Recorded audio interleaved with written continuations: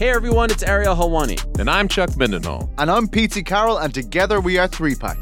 Join us on the brand new Spotify Live app immediately after all of the biggest fights in combat sports. And also during the weigh-ins, because that's when the real drama happens. So what are you waiting for? Follow the Ringer MMA show right now on our exclusive Spotify podcast feed. And come join the best community in MMA. Peace! We're out of here. This episode is brought to you by Indeed. We're driven by the search for better. But when it comes to hiring, the best way to search for a candidate isn't to search at all. Don't search, match with Indeed. Use Indeed for scheduling, screening, and messaging so you can connect with candidates faster. And listeners of this show will get a $75 sponsored job credit to get your jobs more visibly listed at Indeed.com/plane. Just go to Indeed.com/plane right now and support our show by saying you heard about Indeed on this podcast. Terms and conditions apply. Need to hire? You need Indeed. This episode is brought to you by Canva. Better presentations are possible. You just need Canva presentations. With it, you can easily and quickly make stunning slides. All you have to do is start with one of Canva's professionally designed templates or generate slides with AI. Then add graphs, charts, and more from the massive media library, and you're done. It's that simple. I always think that the best use of AI in work is it does the thing that you naturally aren't very good at. And personally, one thing I'm really terrible at is making visual presentations. I'm not very visually inclined. I'm not good at picking out, photographs or abstract conceptual images to go with ideas I'm trying to put forward in presentations. So it's kind of nice to have an AI-powered tool that can help me make these presentations in literally seconds. Nail your next work presentation with Canva presentations at canva.com, designed for work. Hello, I'm Derek Thompson. This is Plain English. It's been an amazing year for the show. I am incredibly grateful to everybody who has listened. I am off for the last 2 weeks of 2022, but I wanted to keep something in your feed over the holidays. So this week, I'm reboosting one of our most popular episodes of the year. Maybe you heard it when we first aired the show and you want to listen again. Maybe you missed this week and you want to check it out. Or maybe you're looking at this feed for the very first time and you're trying to figure out, is this my kind of show? Well, I think this episode does a nice job of giving you a snapshot of what it is we try to do here on Plain English. We range widely across topics: economics, technology, science, sports. We try to synthesize complicated ideas. We try to frame breaking news and big ideas in ways that you'll remember when the show is over. And we try to do it all relatively quickly. No BS, no filter, an espresso shot of news analysis. In today's episode, I talk with The Ringer's Ryen about the most impressive sports statistic of all time. This is, of course, a wildly subjective enterprise. And, of course, that's the fun of it. So if you like sports and you're the sort of person who, like me and so many of my friends, loves debating sports statistics, I think you're really going to love this show. Happy holidays. And if you feel like giving this show a small gift, head to Spotify or Apple Podcasts, wherever you get your podcasts. Leave a 5-star rating. Leave a review if such a thing is possible. It goes a long way. Happy New Year, and I'll see you in 2023.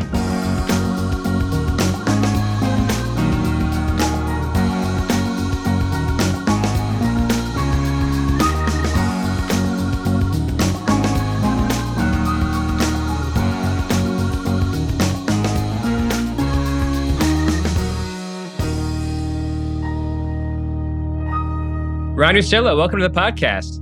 Thanks for having me, man. Fired up for this. Me too. It is really awesome to meet you. I have been listening to you for years. When Bill Simmons, brief story actually, before we get started, when Bill Simmons first called me to talk about doing a podcast for The Ringer, he was like, so what kind of a pod do you want to do? How do you see the organization of each episode? And I was like, well, of course, I would want it to be an interview podcast like you do, Bill. But honestly, the one thing that I'm sure I want to do is that Ryen Russillo has these cold opens that I love, that he really keeps it in his voice and then opens up a bit for other perspectives. And I just love the way that you have just mastered the art of the cold open, and I am doing my best week to week to emulate. So I just wanted to kick it off by embarrassing you on the record. I thought about giving you the compliment before we press record, but I think it's more appropriate for me to give it to you on the record. Well, it probably took me about 17 years to nail it. So good luck. I've been doing it for about 17 weeks. Yeah. It took me way too long. It's, because I treat now the open of the podcast like the open of a radio show. And I've said many times, which gets some pushback from writers and anchors, that the hardest thing to do is radio, and 10 times harder than that is solo radio. So I had kind of jumped around. Little solo radio, not so much. And unless you're really consistently doing it every day for a couple of years, it's hard to figure out exactly what your voice is and how you want to close your monologues and all that kind of stuff. So now that you have a little bit more freedom and you can tweak things a little bit, I feel good about it now. So I appreciate you saying that. But it definitely, it shouldn't take you as long. It took me way too long. Well, I'm doing my best. It's good to have your guidance. So you, Ryen, you're here to help me complete a side project that I've been working on for the last few weeks, which is to figure out the most impressive sports statistic in American history. And just before we got on, I thought I should probably define impressive, both for you and for me, and probably for the audience. I'm thinking of impressive as having two definitions or two components. Number one, the hardest to replicate sports statistic in US history. And number two, the most important, because some things are really hard to replicate, but they're not actually that important. And so I'm trying to find the intersection of difficult to replicate and really significant. So I built out this huge list of US sports accomplishments that surpass a totally arbitrary random threshold that I made up. And that is my 50% test. That is, if the accomplishment is at least 50% greater than the next person in that relevant category, then congratulations, you are in the 50% club. And so I published this long list for The Atlantic of the 50% club members, includes Wilt Chamberlain, Nolan Ryan, Wayne Gretzky.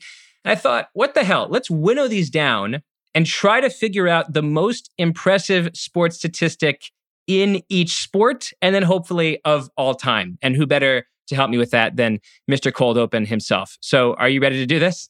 Yeah, I'm ready. I can't wait to know what, I'm fired up to know what you're going to throw out there. And then, because I put down a couple on my own where I was like, is this worthy of it? Is it mean too much to me? Because some of these historically, I can't wait to get into it, because some of them you just have to rule out as impossible. These things will not happen again. So it's almost like they're not worth talking about because they're just not approachable. But go ahead.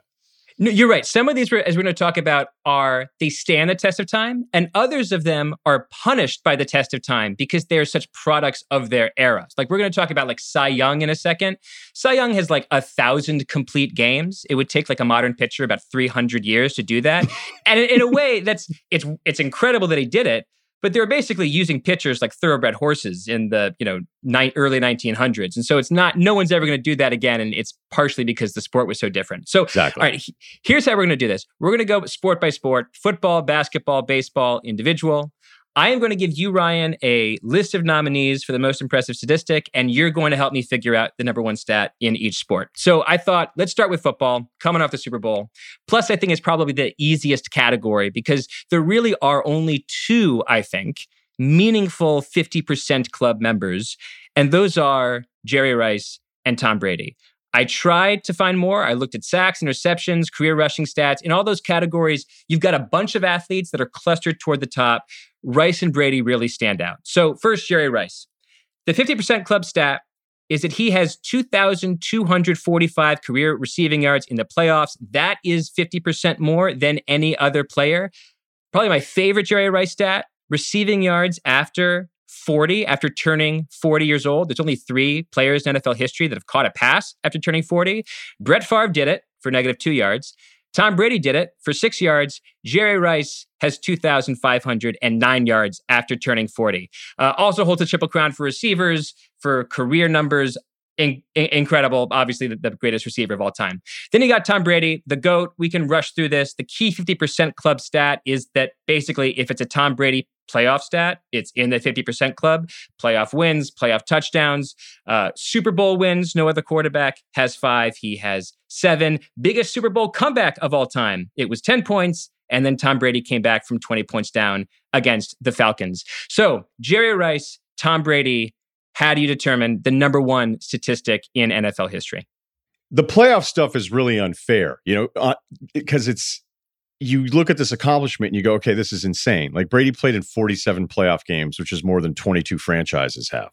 So every single playoff number he's going to own. All the right stuff I went through last night too. And you go, okay, is it a bit like, Bernie Williams has all these postseason records that is completely different because the postseason in baseball has changed so many different times. So like, congrats to Bernie Williams, but you had a million more opportunities. So I looked up the rushing stuff too, man. And, Emmitt Smith's at 18,355 yards. And I thought, okay, well, the way the game is played, do we look at that as an unapproachable record? And it may be the case. I mean, Mark Ingram's the leading active guy at number 54 all time at 7,000, almost 8,000 yards. Emmitt also beat Walter in like 36 more games. But that's not like outer space. It may be a different style of football. Running backs just aren't used. They're not getting the same number of carries, but it's not impossible. So I wouldn't put it impossible. I think the Jerry Rice stuff is stupid. So I would actually probably lean Rice more than Brady, because if we just went some of the more traditional career statistics, as great as Brady's are, Rice is still, I think, he's number one in reception yards at 22,895. He's 5,400 yards ahead of number two. And so sure, we pass a lot more and all this stuff, but the gap between Rice and the number two guy on some of these numbers that aren't just playoff influenced would have me give Rice the award here, because Brady's regular season stuff, as great as it is, isn't as dominant to the number two quarterback, or won't be moving forward, even with his longevity, as the playoff stuff is. Because as great as the playoff numbers, I think you understand the point. Is like nobody else actually, like, it's great. You're in those because you're great, but no one else has had the opportunity to accumulate that many numbers. Yeah, his opportunities are also partly a product of the fact that he had arguably the best coach of all time. And so it's difficult to disentangle exactly how much responsibility there is there. Whereas with Jerry Rice, it's funny, I was prepared to debate you on this. I had Rice going in for the number one stat of all time in the NFL. I thought you were going to say Tom Brady. I do want to point this out. My favorite Tom Brady stat, and this came from a Boston sports radio host, Alex Barth. This is ridiculous. The NFL record for career completions is 67.8%. Tom Brady has made the conference championship 73.7% of the seasons he's been the primary starter. So Brady makes the conference championship at a higher rate than any quarterback has ever completed passes. That is stupid. That is just insane. It's an amazing statistic, but I think at the end of the day, for most impressive individual stat, I think the gap that Jerry Rice has on career receptions, career yards, career touchdowns, and then all of the playoff stats on top of that, I think he probably is the statistical GOAT, even if he isn't the overall GOAT. Yeah, it's a monumental gap every time you look at Rice and the next guy. The receptions is a little closer, but receiving touchdowns, he's at 197. Randy Moss is number two at 156. T.O., who had an amazing career, is at 153. I mean, we're talking about almost 50 more touchdowns than the guys behind him. And I don't, that's like, there are gaps. I mean, it's kind of the Gretzky stuff that we're teeing up here. You start looking at the gap between the top guy and the number two. I went ahead with him. I mean, if we're going to do the Brady conference championship percentage thing though, too, and the weird thing that's happened with NFL history is that it's been because they rebranded in the merger and the Super Bowl, a lot of the guys before that don't get enough love. And for Otto Graham to make 10 straight championship games, 10 straight seasons, he made the championship game because they're not labeled as Super Bowls, for a very obvious reason. He gets completely overlooked historically. And we just look at the forward pass back then and go like, what the hell is this? It's kind of like the Bob Cousy stuff that happens to him. We were like, I get it. Bob Cousy would have a hard time staying in front of Kyrie Irving. But, it was 1950 when he started. So lay off. Yeah. All right, cool. We're moving Jerry Rice to the finals. We're going to come back to him in just a second. Going to move on to basketball. So in this category, there were so many different statistics that I picked on. I'm sure you've got your own. I try to narrow it down to a top four, and that meant cutting some of my favorite players. So number one that I had to cut, LeBron James, maybe my favorite player in the NBA, but I couldn't really find a meaningful statistic where he's in the 50% club. And I didn't want to do this like complicated bespoke statistic where I'm like the most games with 27-7 after turning 35 while Mercury's in retrograde. Like you can do it if you find enough little things, but it's just too complicated. Another last second elimination that's never going to win the category, but this is just a fun as hell statistic that I was really happy to have unearthed. Nikola Jokic won MVP after being the 41st pick in the NBA draft. No other league MVP was ever drafted lower than 15th. So no league MVP has ever been drafted in the 20s, ever been drafted in the 30s, and Nikola Jokic very well might win consecutive MVPs as the 45th pick. I think those are great. But my top four for greatest all-time most impressive NBA statistics are the following three. Number one, Curry's three-point dominance. Steph Curry, 22 career games with 10 or more three-pointers. No other player in the NBA has more than 5. Number two, Wilt Chamberlain, 100-point game is iconic. Kobe got pretty close with 81. But his most standalone statistic is that Wilt scored 60 points on 32 separate occasions. And that is more than every other basketball player in NBA history combined. 60 points on 32 separate occasions. Number three, Bill Russell, 8 straight championships, 1959 to 1966. Only 3 basketball teams, Minneapolis Lakers, Chicago Bulls, Los Angeles Lakers, only those 3 have ever won 3 consecutive championships. No one's won 4. Bill Russell won 8 straight. And finally, I don't know exactly how to fit this in my 50% club, but Michael Jordan is 6-0 in the finals. That might be 50% club membership and by some token, but there's a kind of perfection to that statistic that almost no other stat in sports history has. So I had to put 6-0 in my final four here. So my NBA final four, again, Curry, Wilt, Bill Russell, Jordan. Do you have others you want to throw into the category? And what's your pick in this category? I don't actually. I think you pretty much nailed it. I think the assist thing would be the one where people look at Stockton being 3,000 ahead of Jason Kidd, who's number 2. Chris Paul, as great as his career's been, he's still 5,000 behind Stockton. So I do think that that's one that kind of jumps out. It's just nobody pays enough attention to it. Stockton also leads steals by about 600 on Jason Kidd, 700 on Michael Jordan. So he's at 3,200. So there's some Stockton numbers that are in there that are crazy. And again, it's longevity and playing every single game and being the primary ball handler, throwing it to the number 2 scorer of all time, where the Malone-Stockton stats are incredible because of what they were with each other. So the Curry part of it, I'm the biggest Steph fan ever, but it still feels so new. And I'm not saying anyone's necessarily going to surpass him. He's the best shooter I've ever seen. He's the best shooter in the history of the game. I don't really think it's even debatable. There could be some version of a guy who comes along that takes 1 million threes and maybe puts up, something that's at least to scale of it sounds ridiculous to say it out loud, but it's still, this part of the game is still so new. I don't know. I wouldn't rule that part of it out.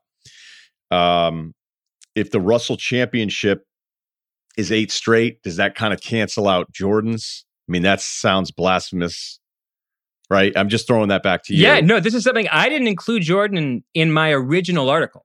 And I got screamed at left and right. Like, I didn't include him precisely because of the Russell stat. Russell did lose in the finals, right? He lost to St. Louis. Yeah. So he doesn't have a perfect record. And so you could argue that the perfection of Jordan's is its own special category that might shine brighter than Russell's. But Jordan wasn't even in my original article. So in my original article, just going off of that, it basically comes down to, do you like Wilt's individual statistics or do you like Russell's team statistics? And this gets back, Ryen, to what you were saying earlier about the NFL stats, that some of these statistics are more dependent on opportunity outside of individual contribution, more dependent on opportunity than others. So it's really about whether you want to go here, I suppose, with individual dominance or just out of control team dominance. You also have to have an understanding of whether you want to go back to the history archives and watch some of these games and understand how different it was, because I think it's fair to be deferential towards these previous eras and that this is how the game was played and these are the guys that played in it. And you just a broad brush wipe them all out because they're not as athletic as guys playing today. That's unfair. I always joke that I think Eddie House, if he played in the 50s, there'd be statues of Eddie House outside of every high school basketball arena. Like if you just time traveled Eddie House, you just wouldn't even know what to do with the guy. Jerry West has always pointed this out. He goes, you guys can carry the basketball today. He goes, we had to stay on top of the basketball with the way we dribbled. There wasn't this gather stuff. I mean, we've invented a new way to travel on some of these step back, like gathers to the side on 3-point shots. So even though everybody's more athletic and all these different things, there's one thing that kind of stands out of the big numbers, though. The rebounding numbers are ridiculous because the way they bring the ball up and they'd shoot immediately. And guys weren't as good at shooting. Shot selection was not as strict. They just got out and ran. They got out and ran, and they put up shots all over the place. So you'll look back at some of these great NBA players, and then you start looking at the shooting percentage. And you go, what the hell happened here? Which is why Wilt's almost 24,000 rebounds is number one. Look at some of the rebounding numbers these guys had. For Wilt's career, he averaged 23 a game. Bill Russell's number two at 21,000 plus. I mean, we're talking about some of these guys in a playoff game having 40 rebounds. So, yes, they were awesome, and I want to be respectful, but I also want to point out that some of this rebounding stuff that you'll see is just never going to happen again. It just go back and look at the shot attempts by season. Will also was taking, I think, 11 plus free throws a game on top of all of this. So when I look at some of the Wilt stuff, there's two that jump out. It's the 100-point game, and it's averaging 50.4 points per game in a season, over a full season. It's that whole season. That was his whole season. So yes, the game was different. Yes, they got more shots up. I think that impacts the rebounding stuff. And you could say, oh, well, Wilt today wouldn't get, okay, fine. But you could still attempt to get 100 points in a game today, and only one guy got to 80% of it. There's a great Brian Windhorst article in ESPN from earlier this year where he was essentially celebrating the historical absurdness of Chamberlain's 1961-1962 season. Let me just read you from that article. Quote, Chamberlain averaged 50.4 points per game. That's the highest ever, and no one is close. Michael Jordan is the only other player besides Chamberlain to average more than 37. Chamberlain averaged 39.5 shots per game, the highest ever, and no one is close. No one else has averaged more than 30. Another mark to stand forever is his 48.5 minutes per game average. He was never substituted out that season. He only missed 8 minutes of one game after he was ejected in the fourth quarter. He averaged 48 minutes more than 48 minutes because he played 7 overtime games. End quote. It's just ridiculous. And to me, the only thing that keeps Chamberlain's 1962 season from sheer immortality is that his team didn't win the finals because, again, he lost to Russell. So, again, we find these two statistical champions clashing against each other. And yes, it was 60 years ago, but still, I feel like as long as we're isolating not the greatest athletes of all time, not the greatest basketball players necessarily, but the most impressive sports statistic, it has to come down to either Chamberlain's 1961-62 season or Russell's 8 straight championships.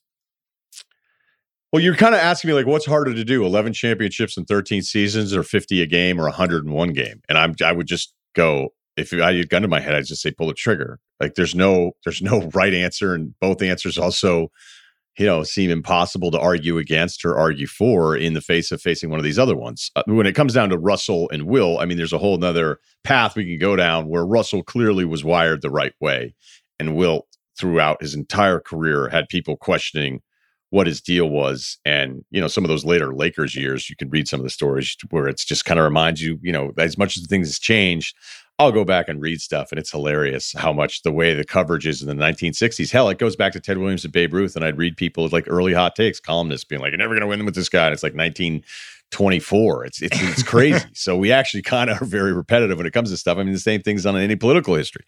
So I don't want to compare. I don't want to do this under the idea that, okay, we're comparing the two guys. It's just the two accomplishments. And no one's going to tell me that 11 and 13 is possible, but it still feels more possible than 100 points in a game.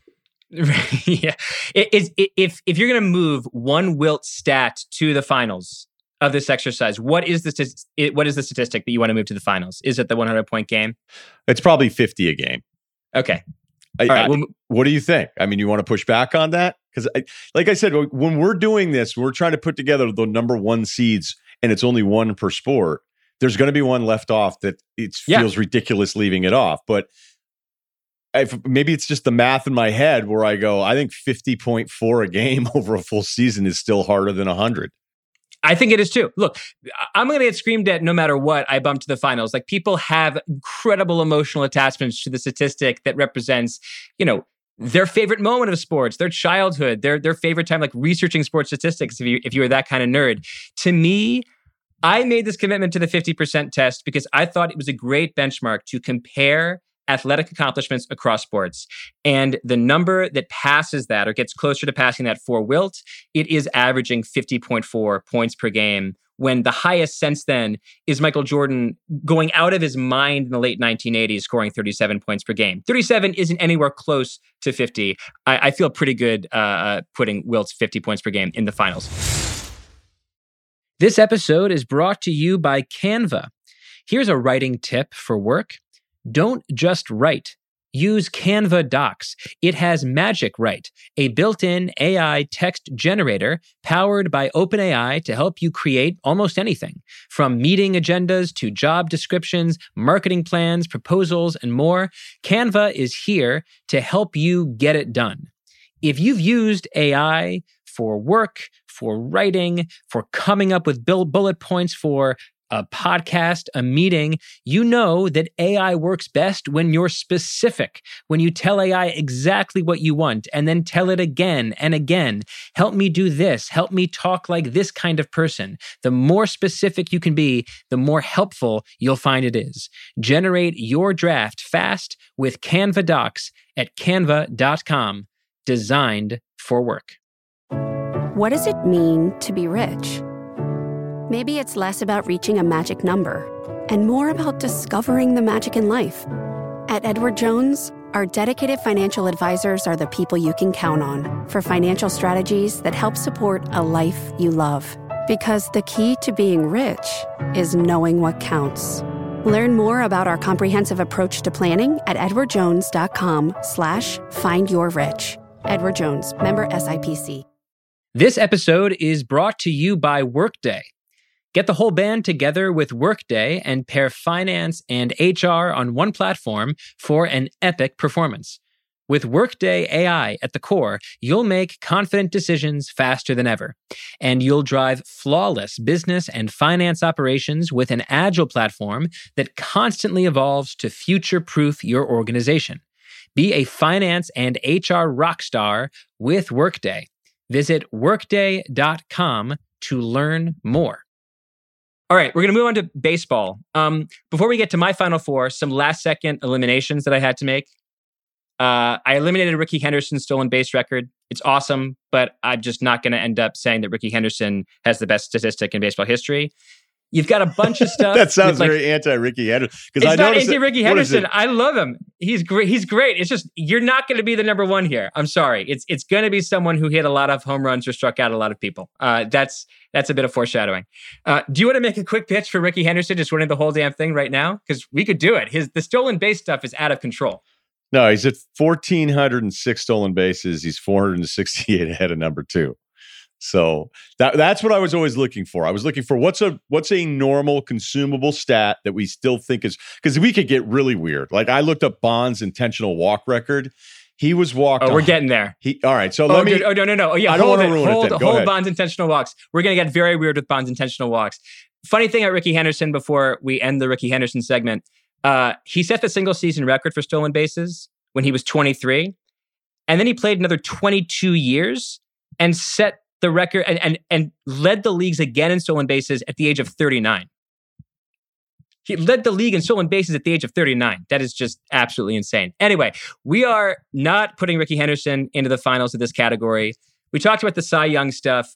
511 career wins in 749 complete games. That is amazing. It's hilarious. It's from an era of baseball that does not resemble this era of baseball at all, when pitchers were being used like essentially indentured servants. They would throw 9 innings, go home, drink 4 whiskeys, ice the arm, come back the next day, throw another 9 innings. Very impressive. It's just nothing like that's going to happen again.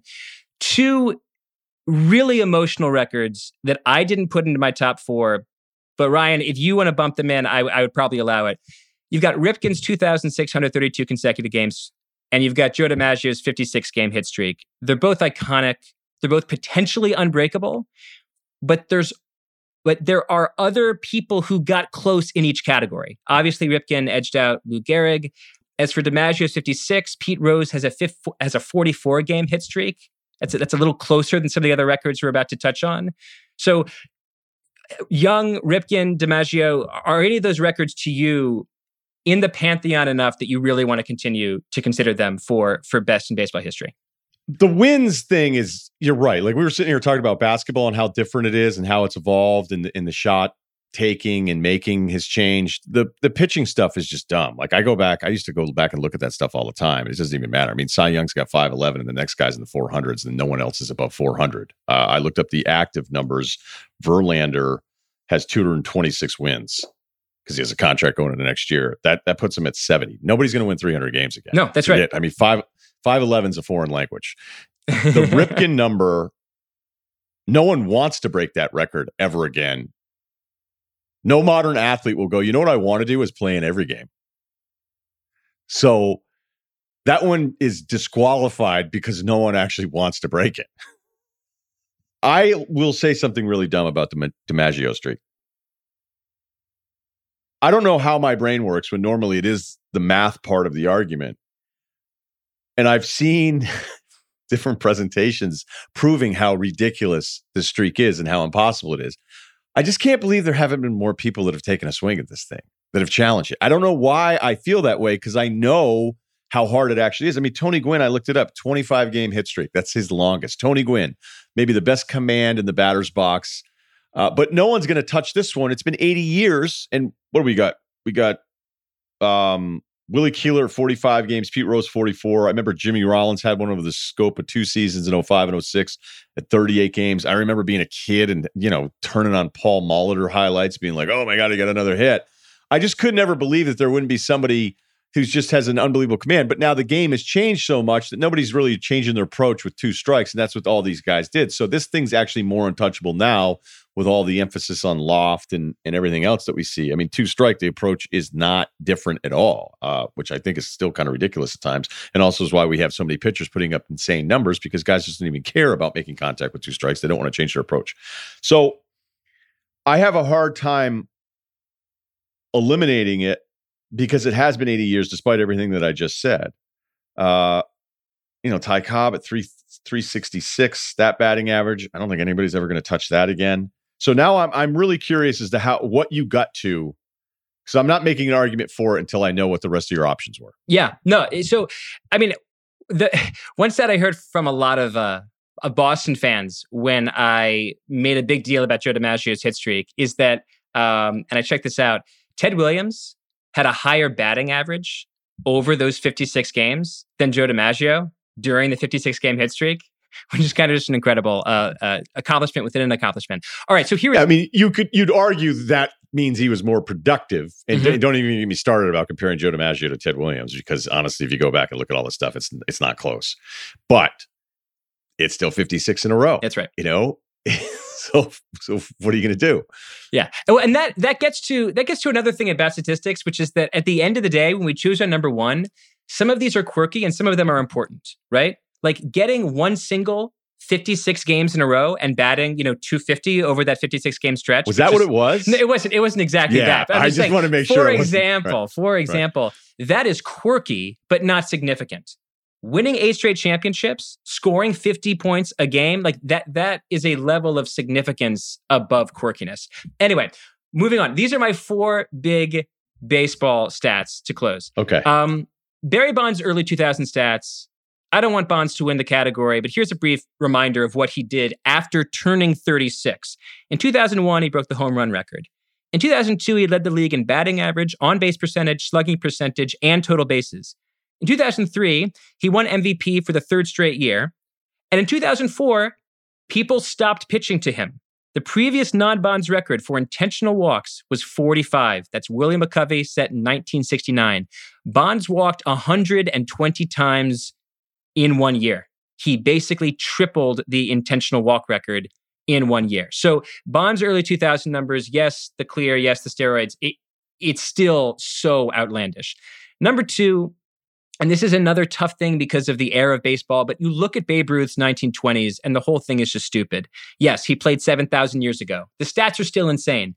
In 2 different years, he hit more home runs than any other team. He had 6 years with 135 RBIs and 135 walks. That's more than all other players in Major League history. Once you start, you can't stop. His entire 1920s is one like Mount Kilimanjaro over a Serengeti of other players. Number 3, my favorite player when I was a kid, Nolan Ryan. Ryan gets into the 50% club for his no-hitter record. He has 7. No one else has 5. And the career walks record, hilariously. He has 52% more career walks than number 2, Steve Carlton. But the entire career is just ridiculous. He tied or set the career record for years played, total strikeouts in a year, wild pitches, no hitters, 1 hitters, and 2 hitters. Finally, Pedro Martinez in 2000. From a 50% club perspective, his ERA was 49% lower than the next lowest in baseball. That was Kevin Brown. I'm going to count that in the 50% club. It's the highest adjusted ERA ever in the middle of the steroid era. I'm a Yankees fan. I grew up in the 1990s as a huge Yankees fan. Pedro Martinez in the year 2000 is probably my vote for the most impressive baseball accomplishment of my lifetime. So there's my top 4. Bonds, Ruth, Ryan, Pedro. Who else you got? I can't believe we're this on the same page about Pedro. I didn't know that you were a Pedro guy. I'm not a Pedro guy. I'm a Derek Jeter guy. I got into baseball in 1996 when there was a rookie for the New York Yankees named Derek. So I hated Pedro, but hate forces you to pay attention to someone. And I was paying very close attention in 99, 2000. And he was just on another planet. And he was doing something that made no sense at the time. So that Pedro 2000, he had a 1.74 ERA, the second best ERA in the American League. So forget the Kevin Brown part of it. Mm-hmm. In the American League, the next best ERA was Roger Clemens at 3.7. So he was almost 2 full runs better than the next guy at the peak of the steroid era. The league average ERA was over 5, and opponents hit 167 against Pedro that year, which, depending on what you look at, some sortables, it's either the lowest ever in the history. So think about this. Pedro, at the peak of the steroid era, has arguably the lowest opponent's batting average against. There's this other reliever that I think only pitched 20 innings that technically qualifies, who is slightly ahead of him. And the opponents, and then I think there's a whip number in there too. So you're right. His adjusted ERA stuff is so off the charts that I always bring it up. He's the best pitcher I've ever seen. I don't want to hear about anybody else. I just don't. I watched it every single time. My schedule was around Pedro's schedule because I was a big Red Sox fan back then. I did a number of things that I would turn down for a chance at Pedro tickets. Guys in town, I'd be like, no, Pedro's pitching today. Like, are you kidding me? That's what it was. And I know as a Yankees fan, you're probably like, well, it wasn't all that intimidating. And it's very funny, though, because if you think of Pedro, the Yankees figured him out better because they faced him so many times. It was the same thing with Rivera on the Red Sox side of it. Like, when you keep getting to see, like, they weren't at superhero levels against each other the way you would think of. So for the regular season and the seasons around it, I just don't know if anyone cares about adjusted ERA enough to even put this in there. That's why I'm shocked you did. I was going to bring it up thinking there was no chance it was going to be entered into this. To me, it's more impressive than the Nolan Ryan thing. But again, that's kind of the hole in Pedro's game, is that it's not longevity. So if we're going that one season, I'd love to keep it in. I'd probably replace Nolan Ryan with the DiMaggio streak. And the Bonds part of it, the funny thing is with his intentional walks, they kept walking him after he was done.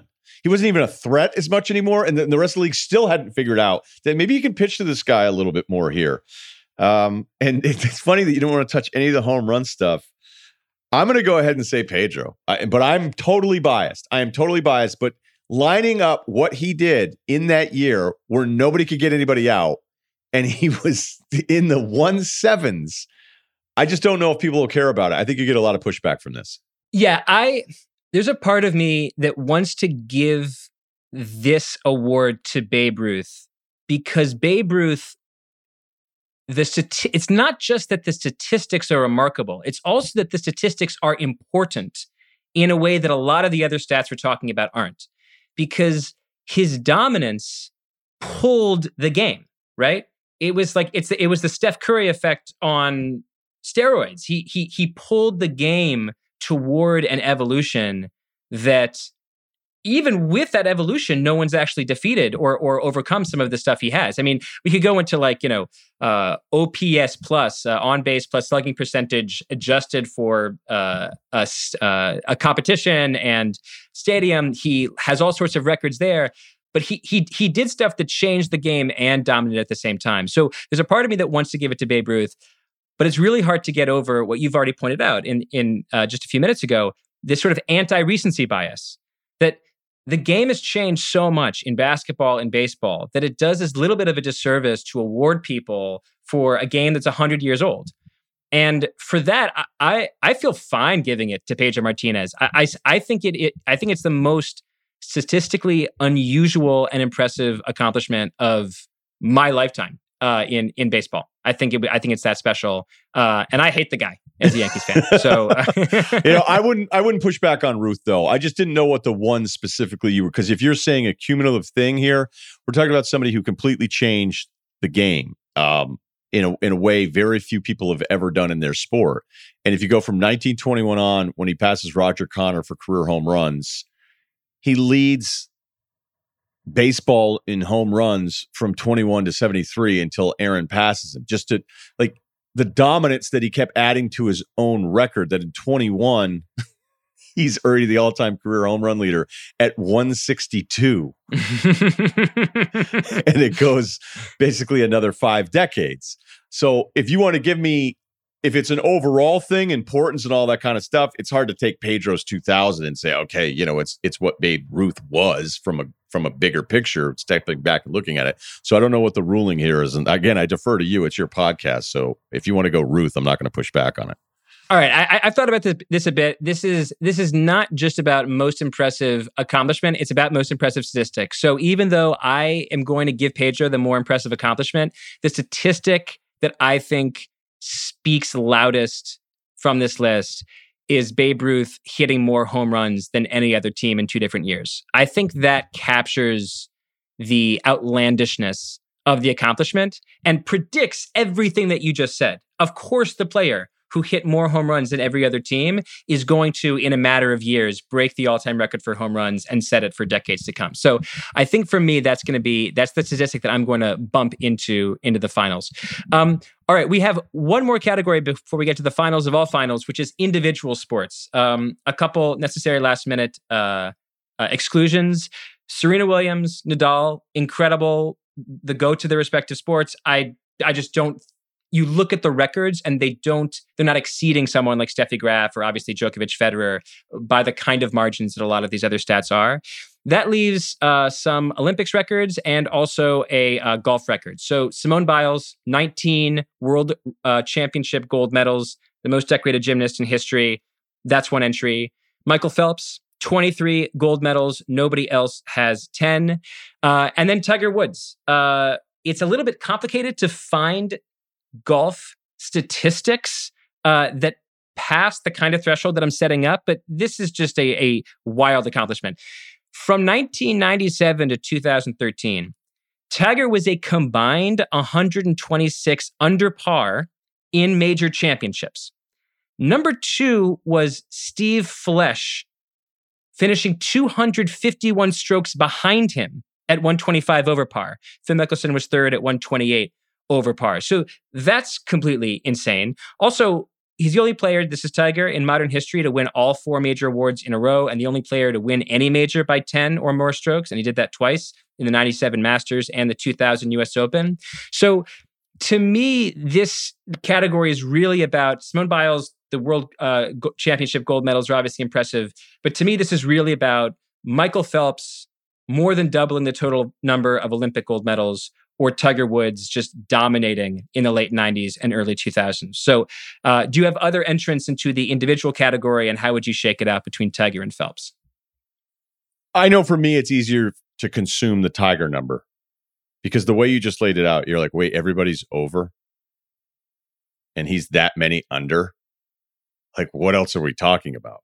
Now, sometimes I'll see with the Serena Williams argument, like they'll argue, okay, well, she has this many championships and Jordan only has 6. I'll be like, okay, but if Jordan had a chance to win 4 rings every year, he would have more than 6. And that's what we're talking about with the slams in tennis. And it's the same thing with medals. Some people are going to have a higher medal count because their discipline has so many more opportunities to medal. So as absurd as the Biles numbers are and Phelps on top of it, it's harder for me to put that into context because they're in a sport what allows you to do far more.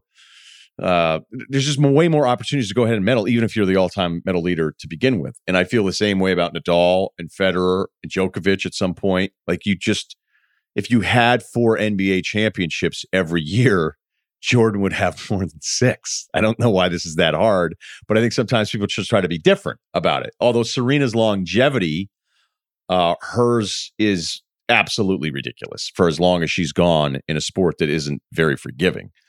So I would go with Tiger because there's nothing else to compare it to. I actually didn't know that number, how far away everybody else was from him. So I would submit that one. Yeah, I'm with you on that. I'm going to go Tiger as well. The Michael Phelps stuff is extraordinary. The thing about Tiger is that the amount of competition that exists within golf right now is just extraordinary. And with some of these Olympic sports, you get specialization that sometimes can winnow the competition.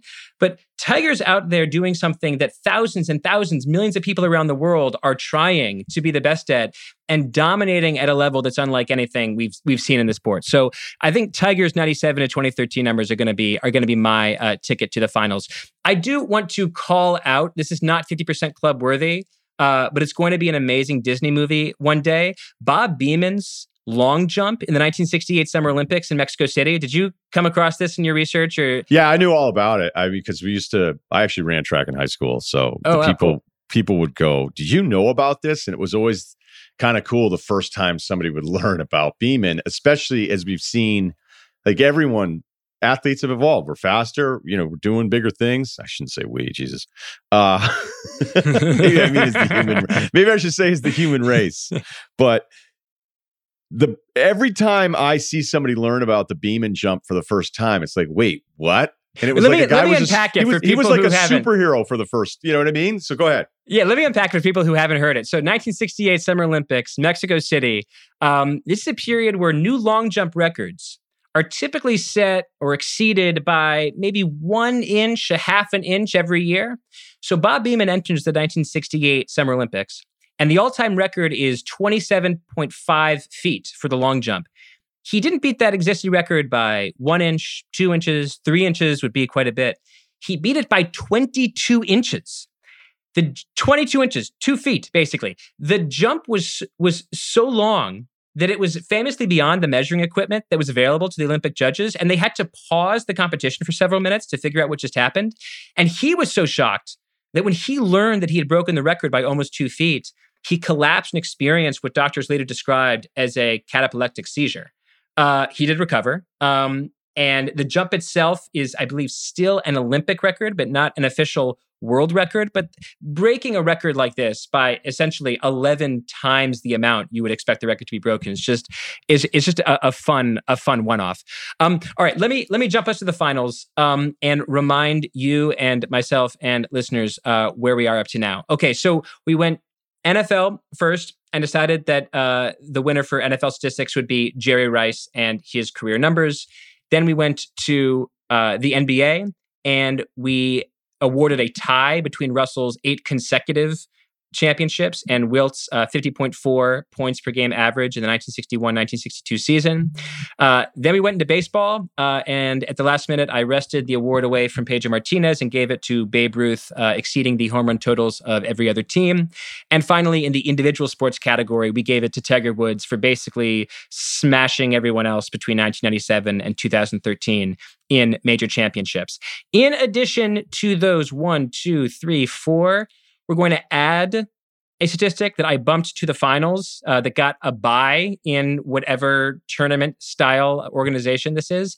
And that is Wayne Gretzky's all-time assists numbers.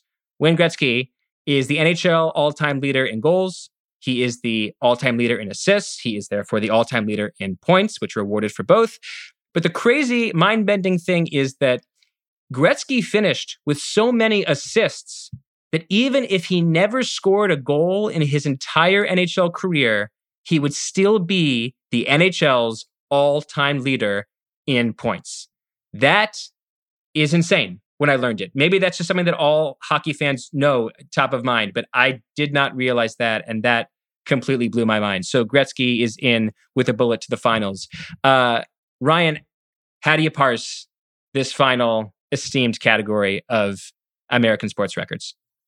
It's Gretzky. So I went into it trying to figure out a way that it wouldn't be Gretzky. And when I did it all over again, I landed on Gretzky again. So the thing I look at is this. He's at 2,857 career points. You made the great point about taking out all the goals. He's still ahead of Jagr. So Jagr's at 1,921 points. So if you do some really basic math here, we're talking, maybe 67% of Wayne's accomplishment. Kareem Abdul-Jabbar is the all-time leading scorer. LeBron's going to pass him here in a couple of years. Kareem has 38,000 plus points. Karl Malone was second at almost 37,000. So if we looked at the Wayne Gretzky gap to Jagr in overall points and applied that percentage to Malone and Kareem, it would basically be like taking 11,000 points away from Karl Malone, and yet he'd still be number 2 on the all-time scoring list. And to be fair, as we've talked about with football and the style of play and some of the early baseball stuff, and then also the basketball and the rebounding numbers, I'm sure some could argue, well, look, at the all-time goal seasons, Wayne's got the most, 92 and 81 and 82 season. You got to dig here. Ovechkin had 65 14 years ago. Stamkos had 60 10 years ago. Just guys scored more goals back then. But to say that as if we have to re-examine with a different lens of what Wayne did, that's so dismissive. I don't even like saying it as a caution to not say it. So I don't know how that one is topped, because it's not Cy Young with 5'11". This isn't a century ago. Right, We're not prepping for World War I. Cars exist and they're being driven on the roads. Yeah. And I remember, I'm more of a kid of the 80s, and I remember, our gym teacher, we're arguing about the Red Sox Yankees, and we're in gym class, and he goes, "Do you guys have any idea what this Wayne Gretzky guy is doing?" And we were like, "What does this mean?" Because, it's like Dale Murphy having 80 home runs. It's like Jim Rice having this many RBI in a game, whatever. And so when you start putting it together that way, as impressive as all this stuff is, I don't know that anyone has ever been as statistically dominant in a more modern era. You're right. I thought we might disagree. We did not confer before this, but you're right. And I think the reason we don't disagree is that I don't know how a rational person looks at these statistics and it comes to any other conclusion. What Wayne Gretzky did is simply insane. Seth Wickersham from ESPN, when I tweeted out my initial request for all the greatest sports records in history, he shared this stat with me, which I thought was really fun. When Gretzky set the all-time single-season points record in 1986, he broke the previous record by 41%.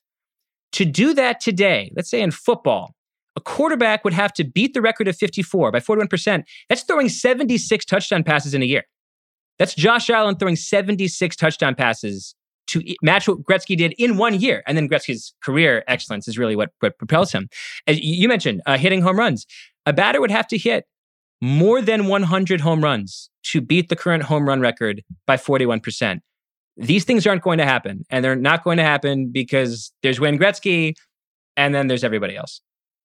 I'm with you. I think you said it perfectly, Derek, that you go, I don't know how a reasonable person looks at all this stuff. And, we can hear about goalie pad size and different, the lack of a trap zone by the Devils, and all this different stuff. But it wasn't like, he was riding a horse here while he was playing.